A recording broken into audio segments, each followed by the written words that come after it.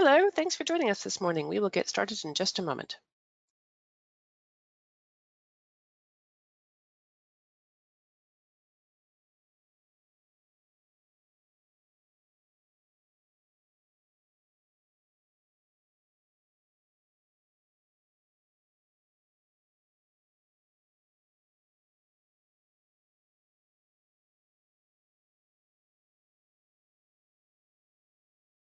So good morning. I know everyone is still logging in. This is Leah Freeberg from Fluke Reliability, and I want to thank you for joining us for this best practices webinar. A lot of you probably know Fluke as a test tool provider, and you may also know that we produce some of the industry's favorite yellow reliability tools, from infrared cameras to vibration meters. But you may not know that many of the measurements that our tools collect now flow automatically into EAM systems of record. It happens via a framework that we call Fluke Connect. So our goal at Fluke Reliability is to better connect all this asset management data and the teams with asset management systems to drive connected knowledge. And of course, that knowledge depends greatly on best practices in condition-based maintenance. So that's why this series of webinars explores different strategies, and that's why we feature speakers from a variety of expert backgrounds. So before the presentation, we have a few housekeeping items to go over. Today's session is being recorded, so the phone lines will be muted to minimize background noise.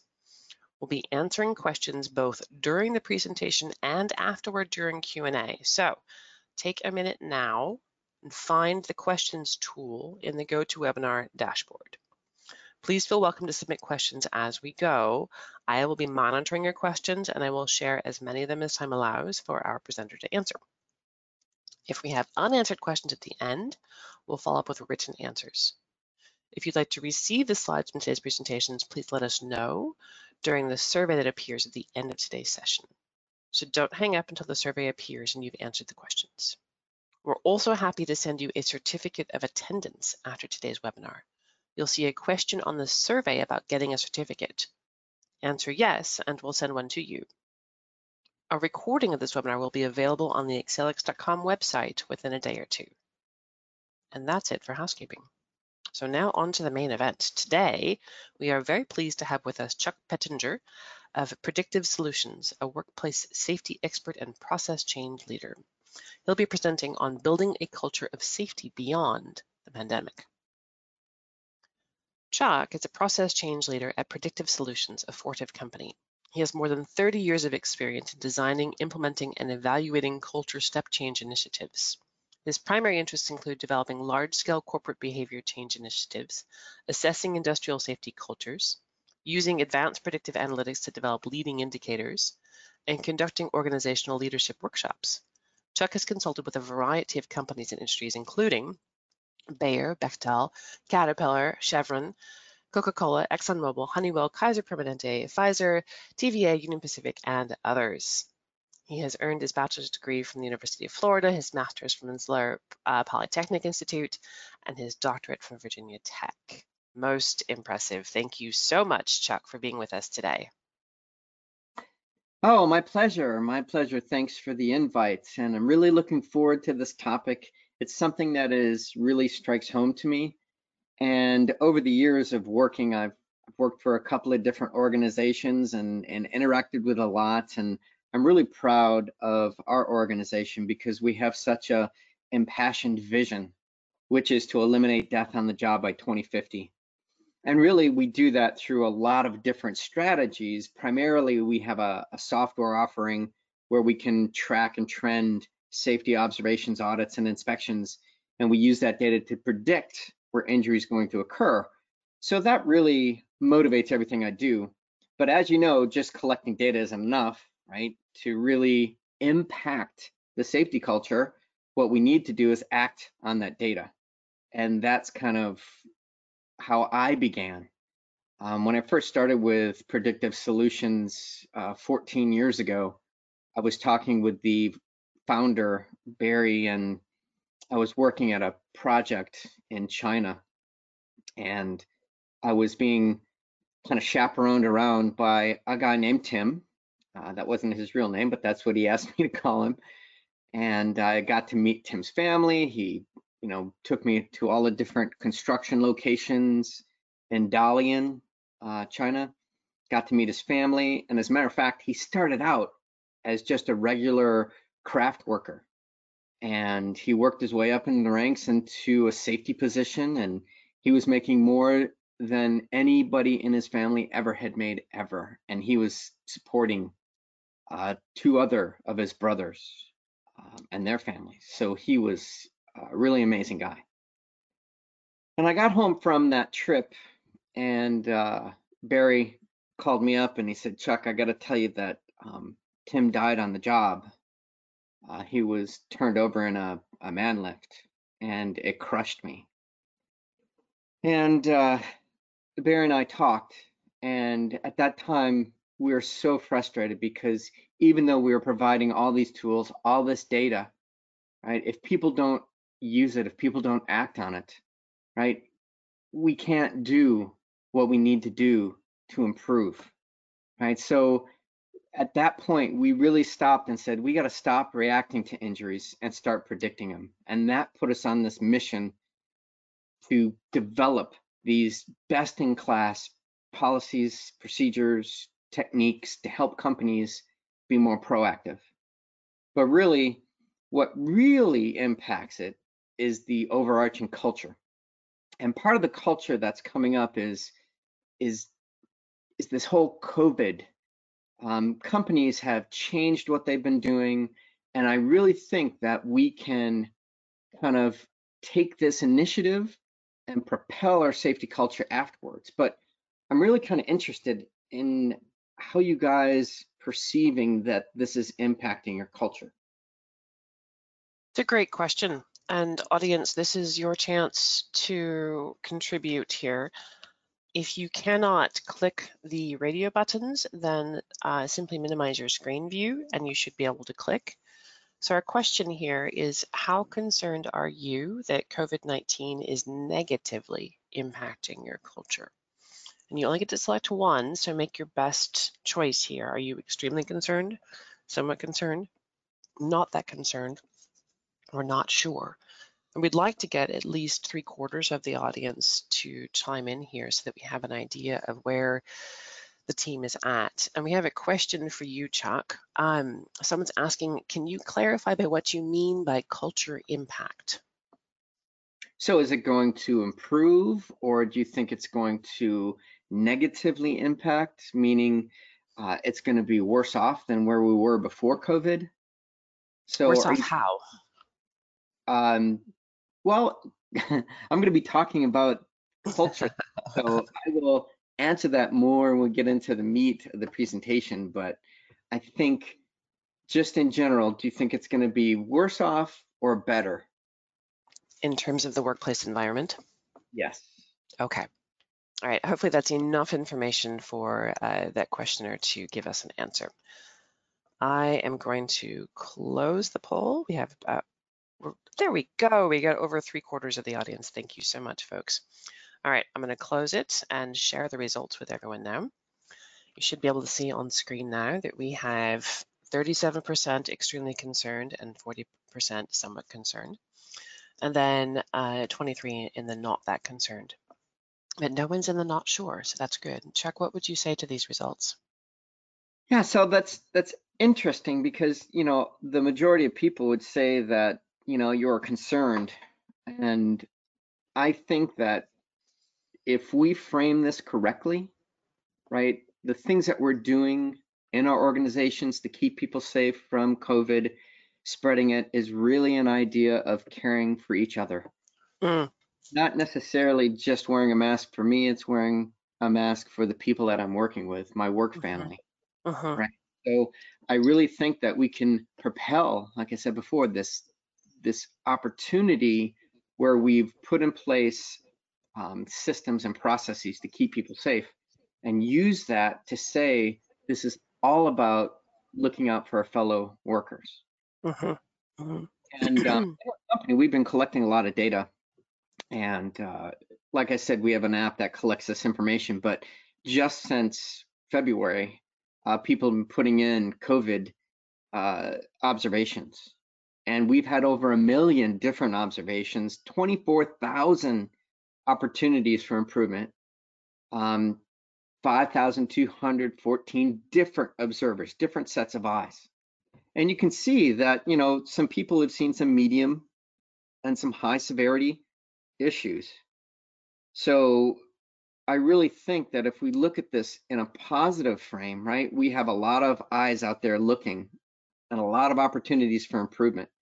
And if people think of this in terms of improving my environment, improving the way that we look out for each other, we can kind of use this to help move beyond the pandemic and into a more idea of looking out for each other. So Now, what that's kind of facilities are these that are reporting in, Chuck? okay. So these are a combination of manufacturing, oil and gas, utilities, and construction.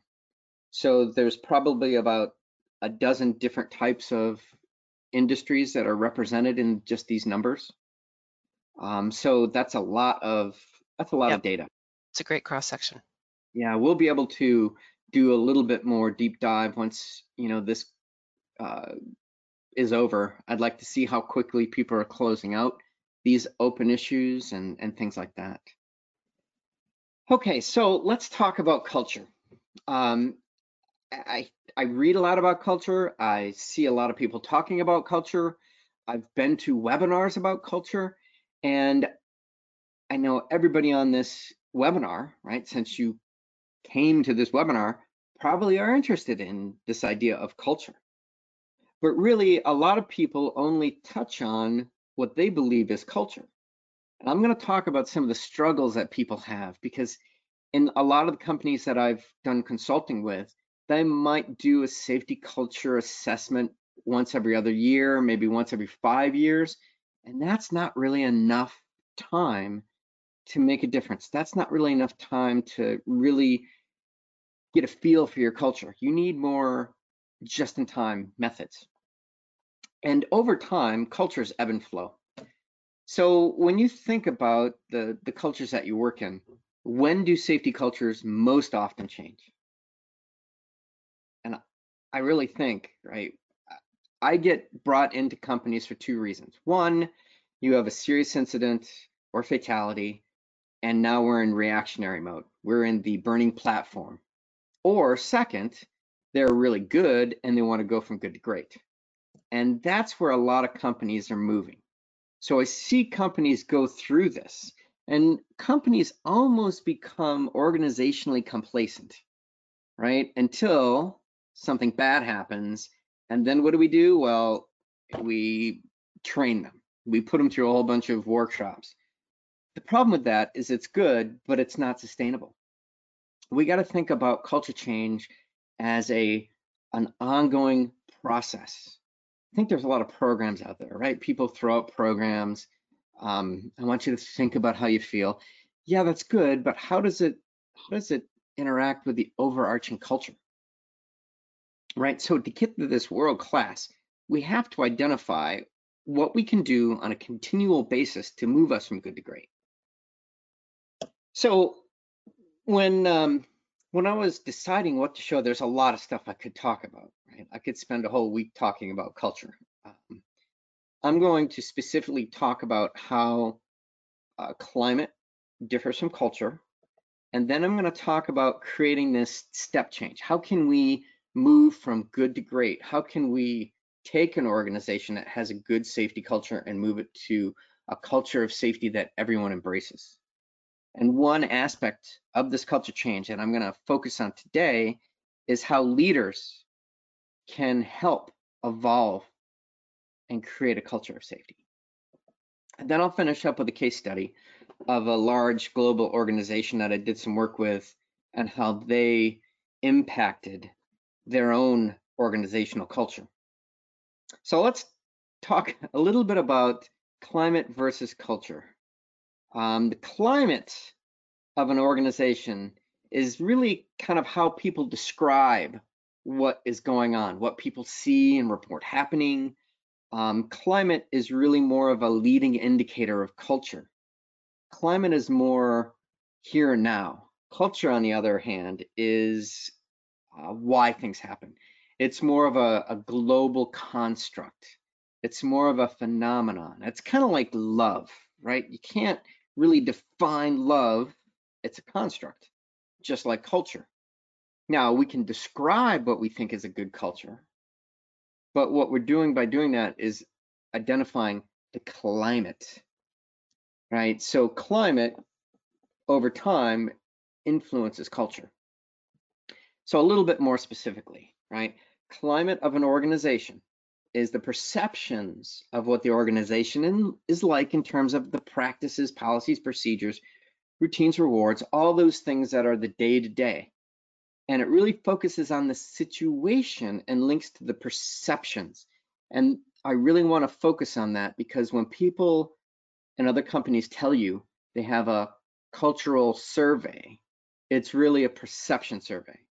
They're asking you your perception of the safety culture, which is really measuring the climate. So if you are if you're shopping around for a culture survey, ask them to tell you what the difference between climate and culture is. And if they can, I would trust that survey. Some other things, it really can be manipulated. So I can influence the climate of the organization by giving everybody a $10,000 raise at the end of the year, right? But it will not impact the overarching culture of the organization. Okay, so it's a lot more immediate than culture. Culture, on the other hand, is more fundamental ideologies, assumptions. It can really be influenced by symbolic events or artifacts, like when two large companies merge.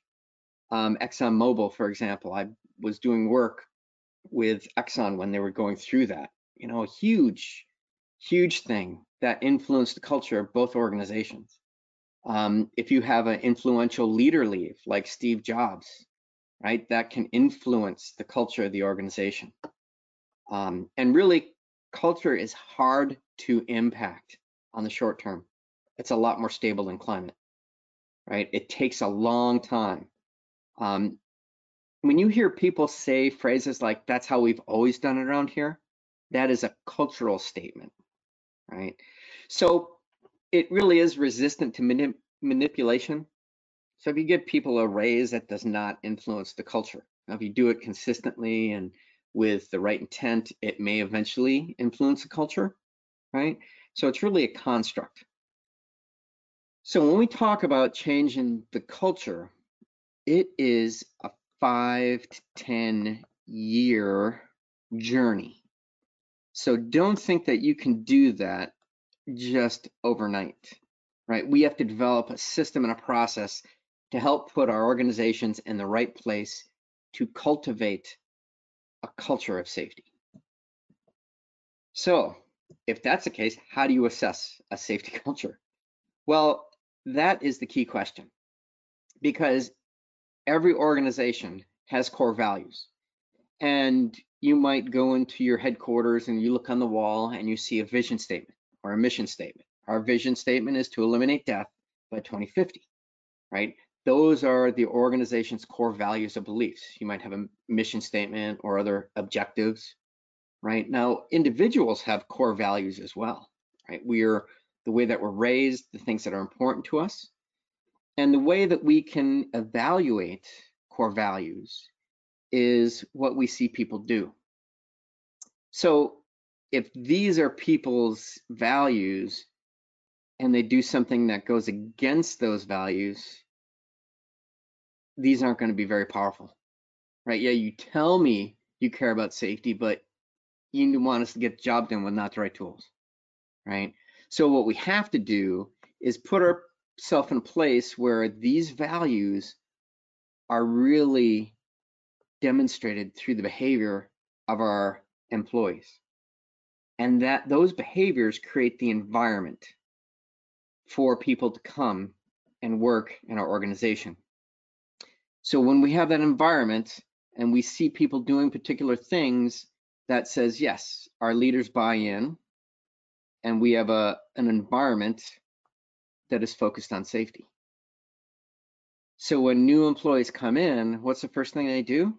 Well, they go through orientations and things like that, but really what they do is they look at what the values are of the organization. Okay, you're telling me you think these 3 things are important, and then they look for validation. They look for what people are actually doing, what the leaders are saying, and does the environment really focus on that? And around all of this is this idea of culture. So I got a question for you. Do core values and beliefs influence the culture, or does the culture influence the core values and beliefs? I think this might be a good chance for people to chime in on the questions tool. I know there's a lot of hard listening going on out there. I can feel this as you're describing the difference between climate and culture. And it feels a little bit like you're asking us a chicken and egg question here, Chuck. Yeah, that's a good way of responding to it, right? I think that if our core values are in line with the organization's core values, you're going to have a long-term employee, right? And you're going to have a better opportunity to change that culture, right? Or to sustain it. But if my core values are in conflict because of what I've seen people do or what I've seen leadership talk about, then I'm not going to be bought in, and I'm going to erode the culture. Now, on the other hand, we might have a very strong culture that is resistant to change, right? So that might influence people's core values. If you think about organizations like Ford, for example, like quality is job one, right? That culture permeates to this day that whole organizational structure. So the culture really maintains those core values and beliefs. So if you really work with some of the fundamentally sound and successful companies, you will see the culture is driving the values and the values are driving the culture. So that's kind of the chicken and egg.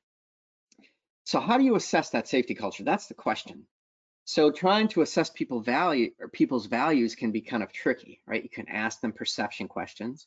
You can actually look at what people are doing and interpret that, right? You can look at how we set up our environment, right? So if this is the definition, and this is a UK definition, safety culture is the product of individual and group values, attitudes, perceptions, competencies, and patterns of behavior, with the U in it, because they put the U in behavior, that determine the commitment to and style and proficiency of organization's health and safety management.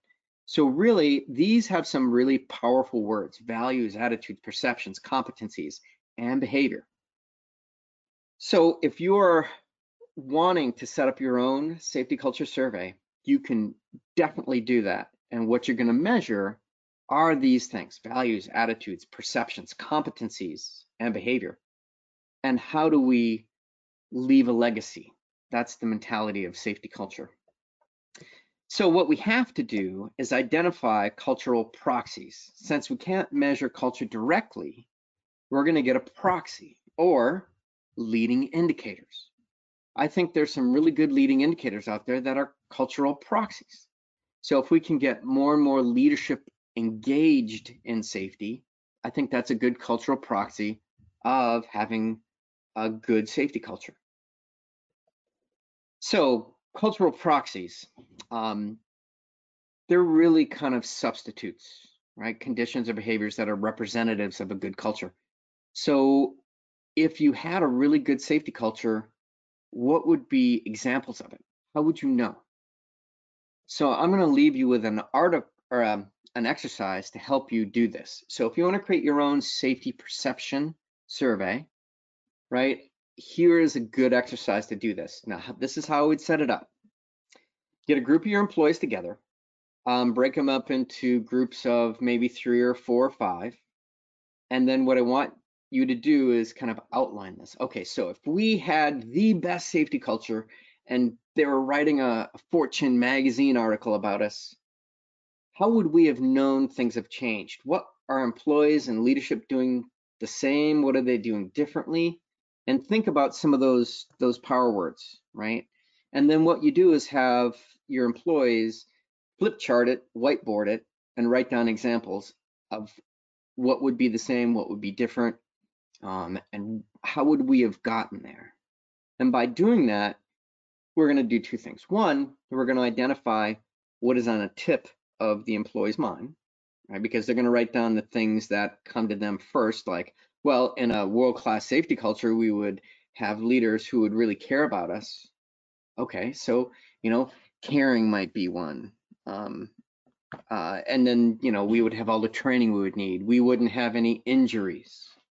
So when you think about this, you list this, you have employees go through it, and now what you've done is you've identified cultural proxies.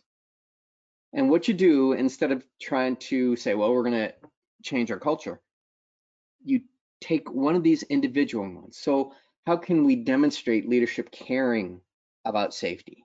What does that look like? And then just focus on one thing at a time. And over the different initiatives, we'll be able to see that culture change. So this isn't a new exercise by any means. This has been done in the corporate room forever, right? But in safety, what do we look at, right? So how do we know we're going to create a great safety culture when it gets to zero? Well, that's not really it, right? We need to look at different things. We need to look at what do we need to do to improve, evolve, and really get our culture to a place that is going to be sustainable. So I think I'm going to back you up just a sec, because I think some people were envisioning running this exercise and being that facilitator, right? And you're asking some big questions that might get some big answers. Is there a wrong answer? Good question. So this is what's fun for me.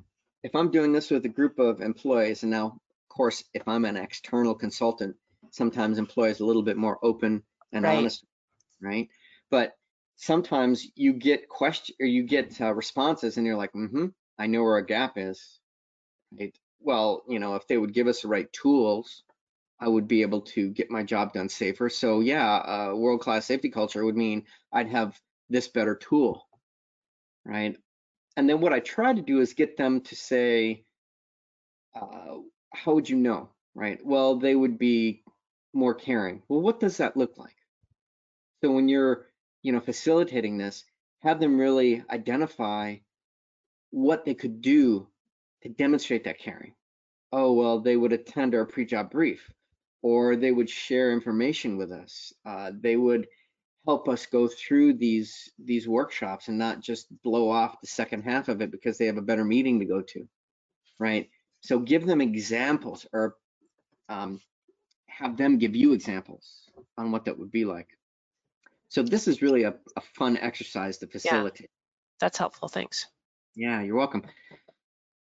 So now what I'm going to do is go into a philosophy of how to create this step change, creating this culture of safety. A lot of people say, well, yeah, this sounds great, Chuck, but it sounds really intimidating. It sounds like we got to do a lot of stuff. But all I'm going to do is start off with a simple question. So if I were to ask you, how is safety motivated? If you go up to any of your employees and you say, hey, why are you wearing that hard hat? What would they tell you? Well, because I have to. Or because it's OSHA rule. Now, some people might say, well, because I don't want anything falling on my head, right? I have to duck underneath this machine all the time, and this bump cap keeps my head from getting cut, right? And what I often hear is either external or internal responses to this question. So a lot of times people say, well, I have to do it because it's a rule. It's an OSHA regulation. Because my manager is watching me, right? But the great safety cultures are the ones that they do it because it's the right thing to do. I'm doing it because I don't want to get hurt. I'm doing it because I don't want to see my coworkers get hurt, right? I'm doing it because it's the right thing to do. And if people are doing it for internal reasons, you're a lot more motivated than if you're doing it only because there's external things. Because I have a couple questions that just came up, and sure. you might be about to answer these. The first one from the audience is, how can we make maintenance safety look like a profit center to the business so that it invests in it like it does other parts of operations? Well, I've worked with lots of manufacturing, and I will tell you what, the maintenance crew, the guys that are working all over the facilities, those types of guys are the ones that know what's going on. They have their finger on the pulse of most organizations. And if you ask those maintenance guys, they will tell you they're awesome. I was told by an HR person that if I don't get a little bit of an arrogant maintenance guy, then they're not worth their salt, right? Nice. So I really think that getting the maintenance guys involved up front and having them be ambassadors of change, because they really care about their facilities. And that's the thing that's going to evolve the culture, right? That type of caring for an organization. So actually, I'm not sure I answered that question. Not exactly. Not exactly. So there you've got HR talking with maintenance, but what if maintenance is saying that leadership isn't investing in maintenance? Oh, I see. Okay, Yeah. so that is part of that cultural questionnaire. So, if you ask the maintenance guys, hey, what is a ultimate safety culture? And they say, well, if they would invest in maintaining our machinery, right, or preventative maintenance more, then I could, do my job better, right? That is a gap in our process and system. And what I've seen is that a lot of times leadership is doing stuff, but they don't communicate it, right? There's a gap in our communication. So we may be doing something. For example, I remember in a manufacturing facility, the QA team was right next to a bunch of presses, and it was really loud, and they just wanted a sound deadening curtain. And they put in requests, and years went by, nothing ever came of it. But what they were doing is saving up money, because a sound deadening curtain was like $1 million investment, and they had to forecast out to be able to put one up. Now, if they would have communicated this to that QA department and said, hey, hold on, we have to build our budget up and put this in there, and you'll get your sound deadening curtain, right? It is oftentimes the conversation that's not being happened that impacts the climate of the situation. So what we really need to do is have a conversation with that leadership and see if they're hearing us. Most of the time they are, they're just not having that conversation with those maintenance guys. I think there's a lot more layers to this question, so I'm going to keep it in mind as we go, because they're looking for every opportunity they have to integrate safety into the bottom line of the company, Right. so that it becomes a budgetary priority. Right, I gotcha. All right, well, I'm going to go through a couple more slides and we'll be able to weave the answer into that question a little bit more. So when I talk about creating this culture of safety, I really look at three things, and any organization can do this, and you might be doing some of these already. But one thing I think we've gotten away from is making safety about people. We look at OSHA recordables, we look at numbers. We need to make safety about people. If we make safety about people again, it's going to take it to that different level. It's not about rules, regulations, policies, procedures. It's about someone in your work family going home in worse shape than they came. And to do that, we need to care. And not just care, we need to act on that sense of caring. So I'm not suggesting that people don't care. What I am suggesting, though, is that people don't act on that caring all the time. I mean, how many people on this call have ever seen somebody doing something that you thought was risky and not said something, right? So what we have to do is develop that actively caring culture to make safety about people. And if we do that, what we're going to do is develop trust. And trust is a cornerstone of every good culture that I've ever worked in. If you have trust in management, if the leadership trusts that what they're doing is putting people in the safest position, right? Trust is an all-around cultural characteristic. So let's go through these. Is safety about rules, regulations, policies, procedures? Or is it really about family, our kids, the things that we love to do? Hopefully we'll be able to watch college football. Um, you know, so we think about how we motivate safety. Remember I asked you that question, internal versus external?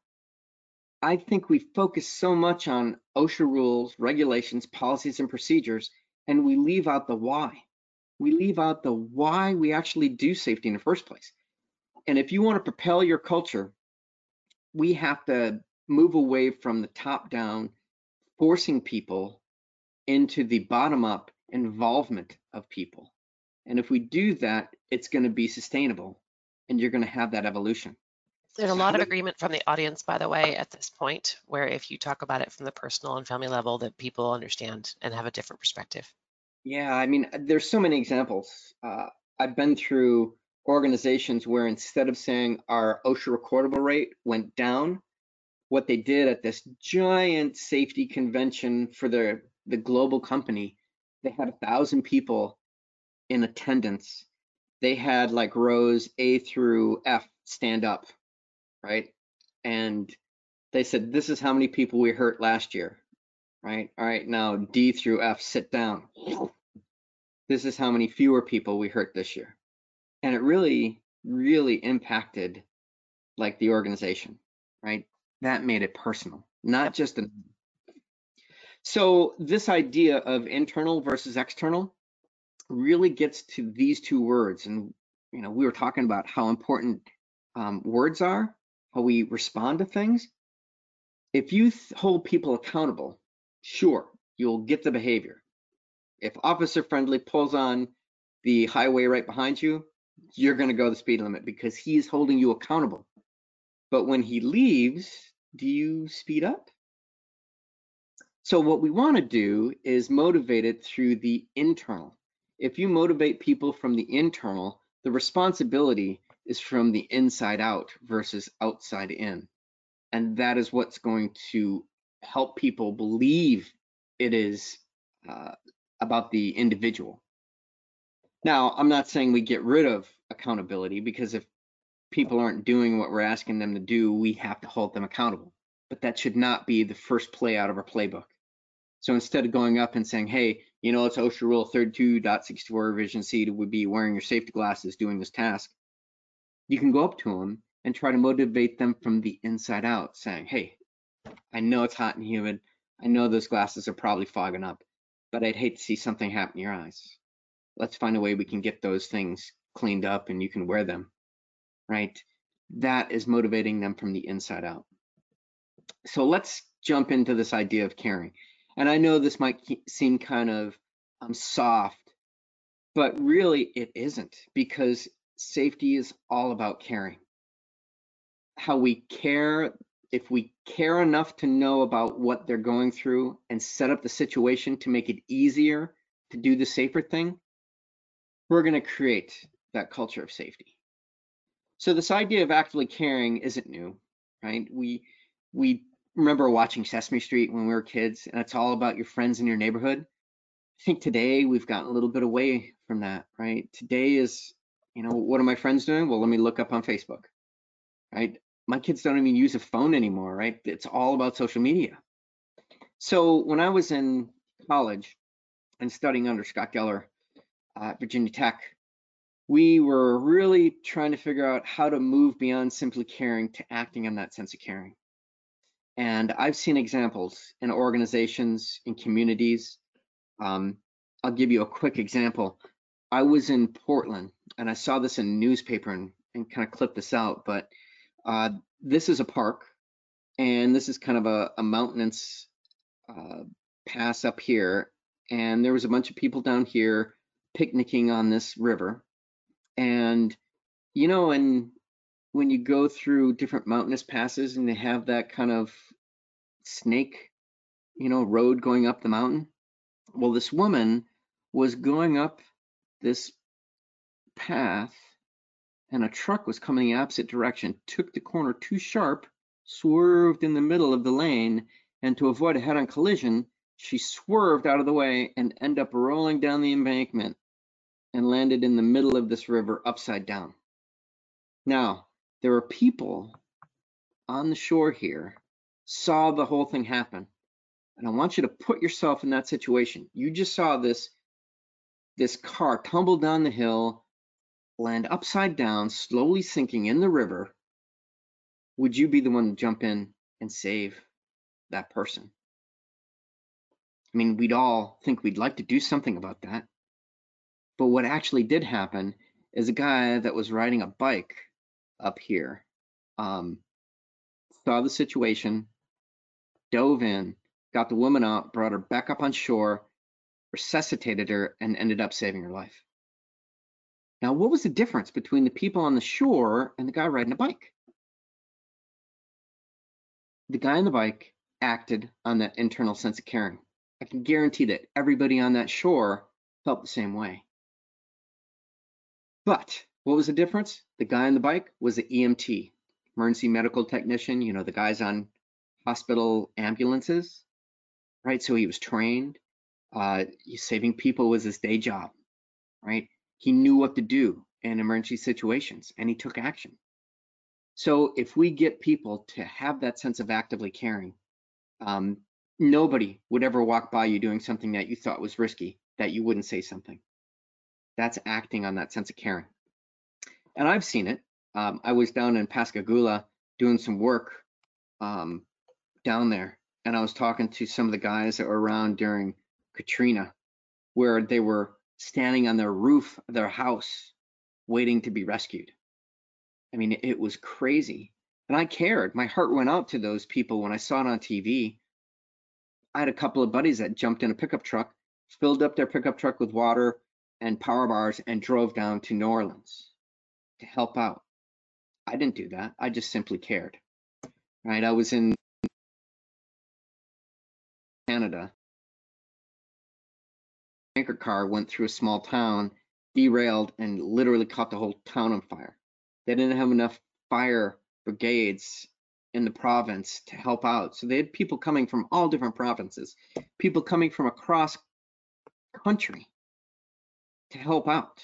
So we see this on a day-to-day basis, but in the organization, if we focus so much on this accountability, we don't allow people to actively care. Now, the last thing I want to talk about is this idea of trust. And I want to ask you, is trust important safety? In today's organizational climate, we really need to focus on developing trust. And when I was in college, I was part of a study. And the study was there was 10 companies that were doing really well in safety, 10 companies that were struggling. And my section of this grant work that was by NIOSH was to look at characteristics of this culture. And one thing that I focused on was this idea of trust. So trust is the firm reliance on the integrity, ability, or character of a person or a thing. So you can trust a car is going to get you from A to Z, or you can trust a person, right? And what's interesting, when you talk about trust in people, you can trust in people's intentions, or you can trust in their behaviors. Now, we've all heard the phrase, if you're going to talk, you have to walk the walk, right? So I went in and I talked to those 10 companies that were doing well, 10 companies that were struggling. I looked for differences. And then the companies that were doing really well, there was a pattern. So when it came to developing this culture of safety, when I asked the good companies, the ones that were doing really well, trust and management, what was more important, trust in management's intentions or trust in their behaviors? What do you think? So, yeah, so audience, you get to chime in here. So what do you think is most important for trust and management? Is it their intentions or is it their behaviors? Is it the walk or the talk? All right, we've got about half the vote in, and there's no wrong answer here, by the way. So what is most important? Is it the intention or is it the actual behavior? All right, I'm going to give it just another couple seconds and close it down and then share the results. All right, here we go. So we say that 91% say it's the behavior versus the intention, Chuck. Ding, ding, ding, ding, ding. Yes, right? Now, that I figured would be a, one hypothesis I was testing, right? So a lot of times when it comes to management, they can talk all they want, but I want to see result. I want to see how they live it, right? Now, the rest of the story, what's really interesting is that we also asked, what about trusting your coworkers? What's more important to them? All right, team, let's give it another vote here. So Yeah, I mean, thinking about there's it one from the, thing about hmm? having trust in management, but what about your coworkers? Is it their intentions or their behaviors? And I suspect that you're having us think about this here a little bit as we answer, Mhm. right? Yep, Yep. Okay. We've almost got about half the audience in voting. And Chuck, I need to give you a little bit of a time check. So as we go through the remainder of the presentation, keep an eye on the clock. got it. All right. I'm going to close our poll. We've got over half the audience, and you've got 82% behavior and 18% intention. Oh, interesting. I can make an argument for both, but that's why we Yes. did research. It was their intentions. So you Same. remember I talked about this idea of actively caring? So if I'm just working with my buddies, if they're looking out for me, I'm going to look out for them. It's their intentions. Fascinating, huh? So in those really good cultures, it's not so much what they do, it's their intentions behind it. So it's not just enough to get the leaders to walk the talk. We got to develop this idea of looking out for each other, this idea of making safety about people. That was important to those 10 companies that were doing really well in safety. So again, interesting, huh? Very, very cool stuff. Now, one aspect of a cultural evolution that I'm going to talk about, and there's lots of them, but I thought I would talk about how leaders influence safety. So I just gave you a lot of the philosophy and concepts between climate and culture and my 3 ideas of evolving it. But how do we put this into action? Well, what we need to do is get leaders to lead it. So we're going to spend a little bit of time talking about leadership. And I think people often mistake management and leadership. Management is doing things right, where leadership is doing the right things. I really think people confuse the two. I think we might have a lot of good safety managers, but not a lot of good safety leaders. And I think we really need to focus on safety leadership. We're good at holding people accountable. That's that management stuff, right? Leadership is from the inside out. Management is from the outside in. And here's another great quote. Today's companies are overmanaged and underled. John Kotter wrote Leading Change. If you haven't read that book, awesome book. Or actually, one of his follow-ups is The Heart of Change. We were just talking about this earlier. So these philosophies, right? How do we lead safety? I think when you ever supervise another person, right? They perform their jobs by creating output through the effort of others. That's a supervisor. And I think supervision is a combination of both management and leadership. So I'm not saying you should manage your employees, right? That's holding people accountable. Supervisors manage behaviors where supervisors lead people. So really it's inspiring others.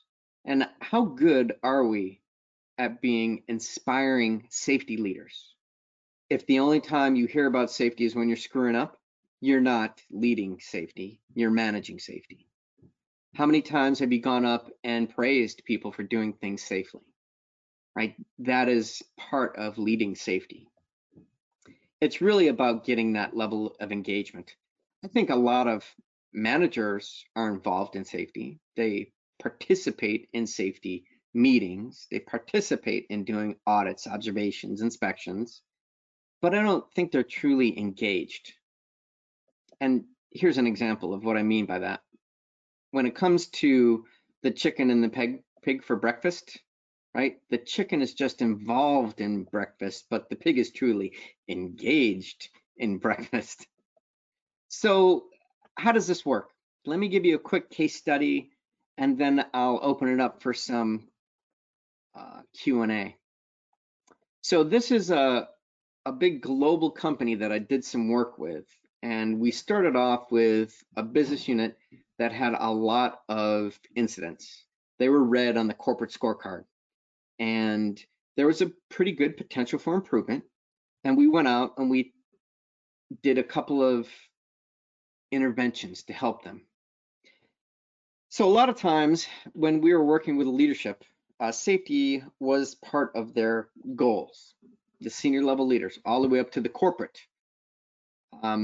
What we did though, is instead of just making about how many people got hurt, we made a whole half on leadership metrics.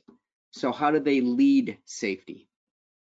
So if safety is 20% of their overall scorecard, what they did had to be done before they would pay out on this. So leadership metrics must be met first, or there was no other payout on the other half of it. So how did they do that? We did three things. We had people go out and do crew observations, and I'll give you a little bit more on that in a minute. They did safety meeting participation and regional safety reviews. So what we did for the executives and directors, and I'm talking about the C-suite, all the way down to the VPs and directors, okay? They did crew visits. Now you notice I said visits and not audits, observations, or inspections. Because, I'll give you an example. When I was doing this, I did a 2-day workshop with the senior level executives and the CFO, Chief Financial Officer. His name was Barney. Right? He's a great guy, but he is the, I don't know, prototypical CFO. You know, he wore a vest, a bow tie, pocket protector. He said, Chuck, I'm not comfortable going out and telling these guys what to do in the field. Right? That is not my gig. And I said, look, Barney, I don't want you to go out there and audit these guys. All I want you to do is have a conversation with them. So we relabeled it crew visits, crew conversations.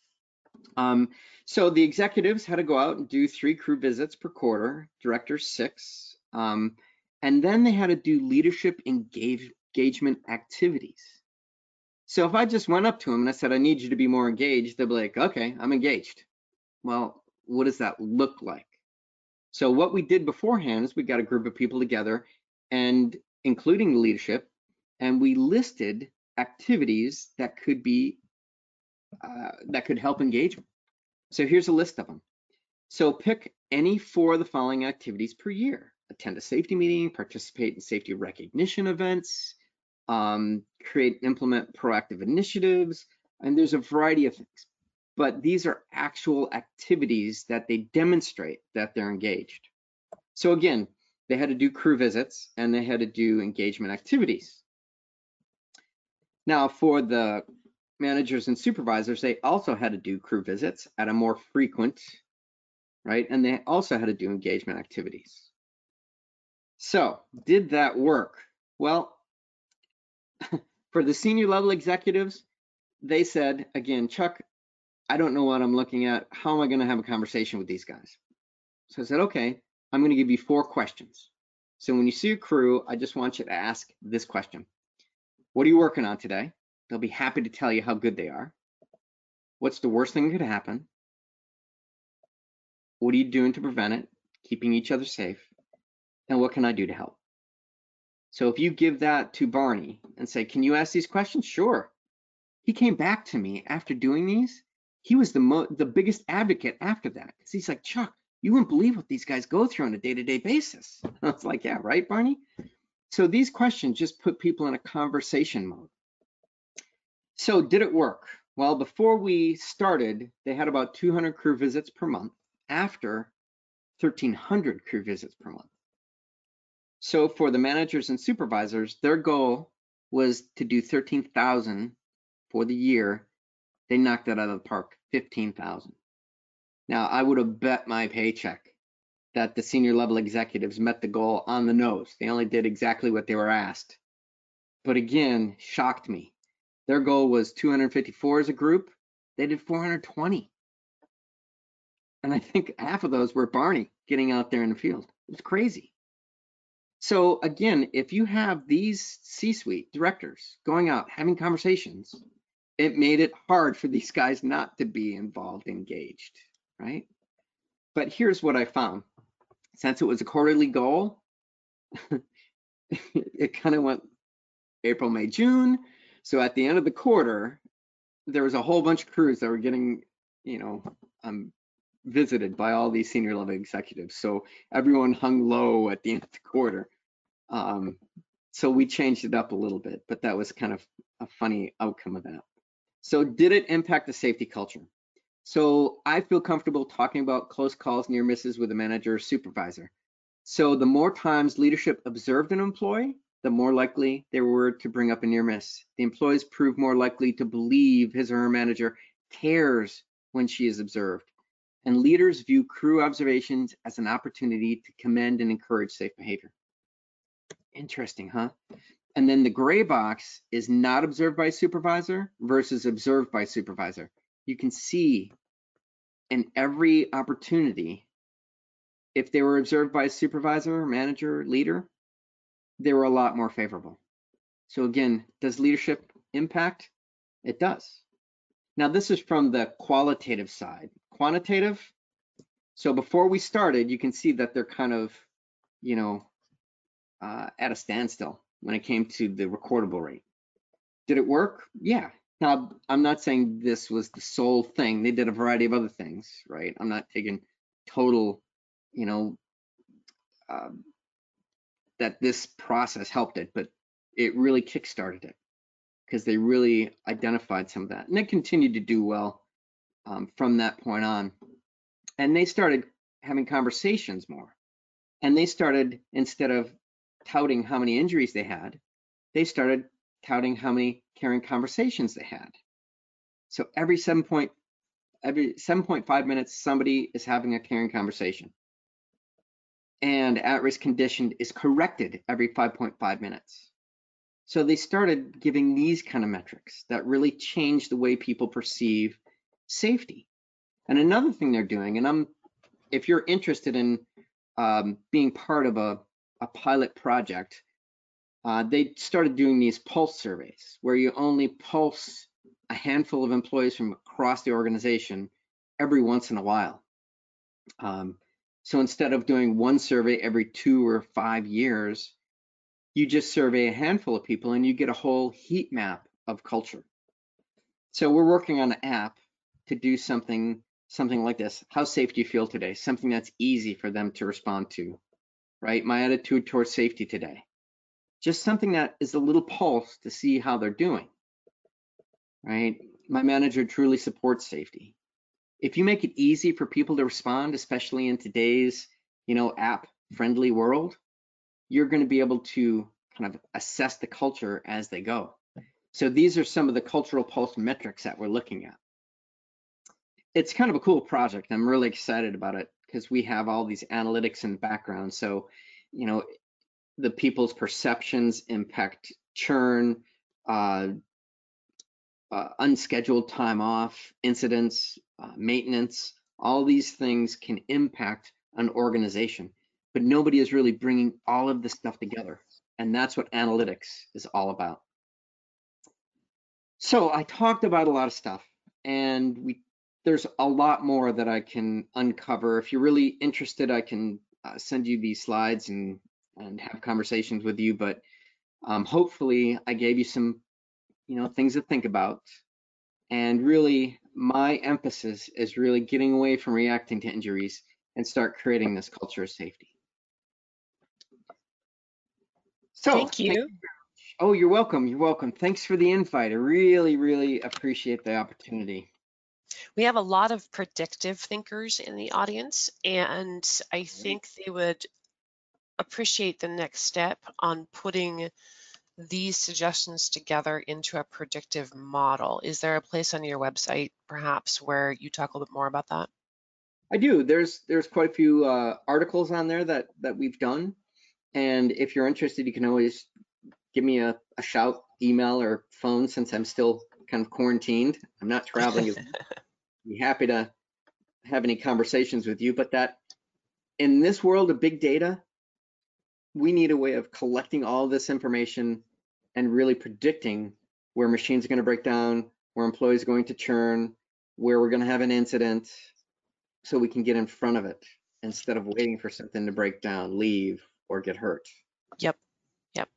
I think people are particularly interested in avoiding the finger pointing culture.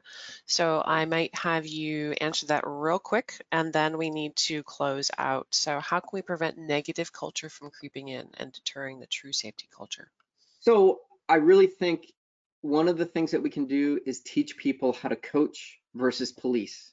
So when you're going out and you see someone doing something risky, stop and think, how can I motivate that person from the inside out?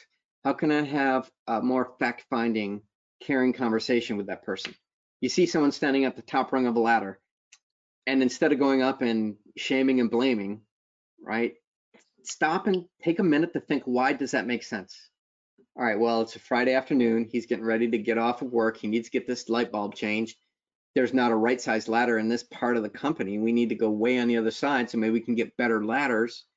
And this guy's been a maintenance guy forever, right? So when you go and have a conversation with him, instead of saying, you know, it's a rule to be not standing on top rung of a ladder, bring it to the inside. Hey, you know what? I know you want to get that light bulb changed, but I'm a little concerned that you might fall. And I know there's not any ladders on this side of the company. Maybe we can get some stored on this side of the organization, right? So having that caring conversation develops a better way of communicating this information instead of shaming, blaming, and then training, which is absolutely ineffective. Right. I'm going to have you forward to the next slide. I want to invite today's audience to come back in a couple of weeks because we have a panel session where these three folks, John Burnett, the fellow on the top left, Greg Perry on the top right, and Dries Van Loon, so are all hardcore reliability guys. And they're going to be talking us through the PF curve so that we can better understand the failure modes of equipment that we're looking at and how to map the signatures that we're measuring depending on the type of equipment and using the PF curve to guide that. And then if you'll forward one more slide, Chuck. There we go. When I close today's webinar down, a survey will pop up and we'd really love your feedback. So don't go away just yet. When I close the webinar down, take a moment, answer the survey, give us your feedback, and then if you do want to get a certificate of attendance, make sure to click that answer. Otherwise, thank you so much for your time today, Chuck. I really appreciate it. This was excellent, and I think there's a lot more information to be gained from your site and your articles, so I appreciate you sharing all of that. The audience also says thank you. Excellent. Good luck on your cultural evolutions. Indeed. All right. Thank you very much, everyone. I'm going to close the webinar now, but we'll see you next time. Take care.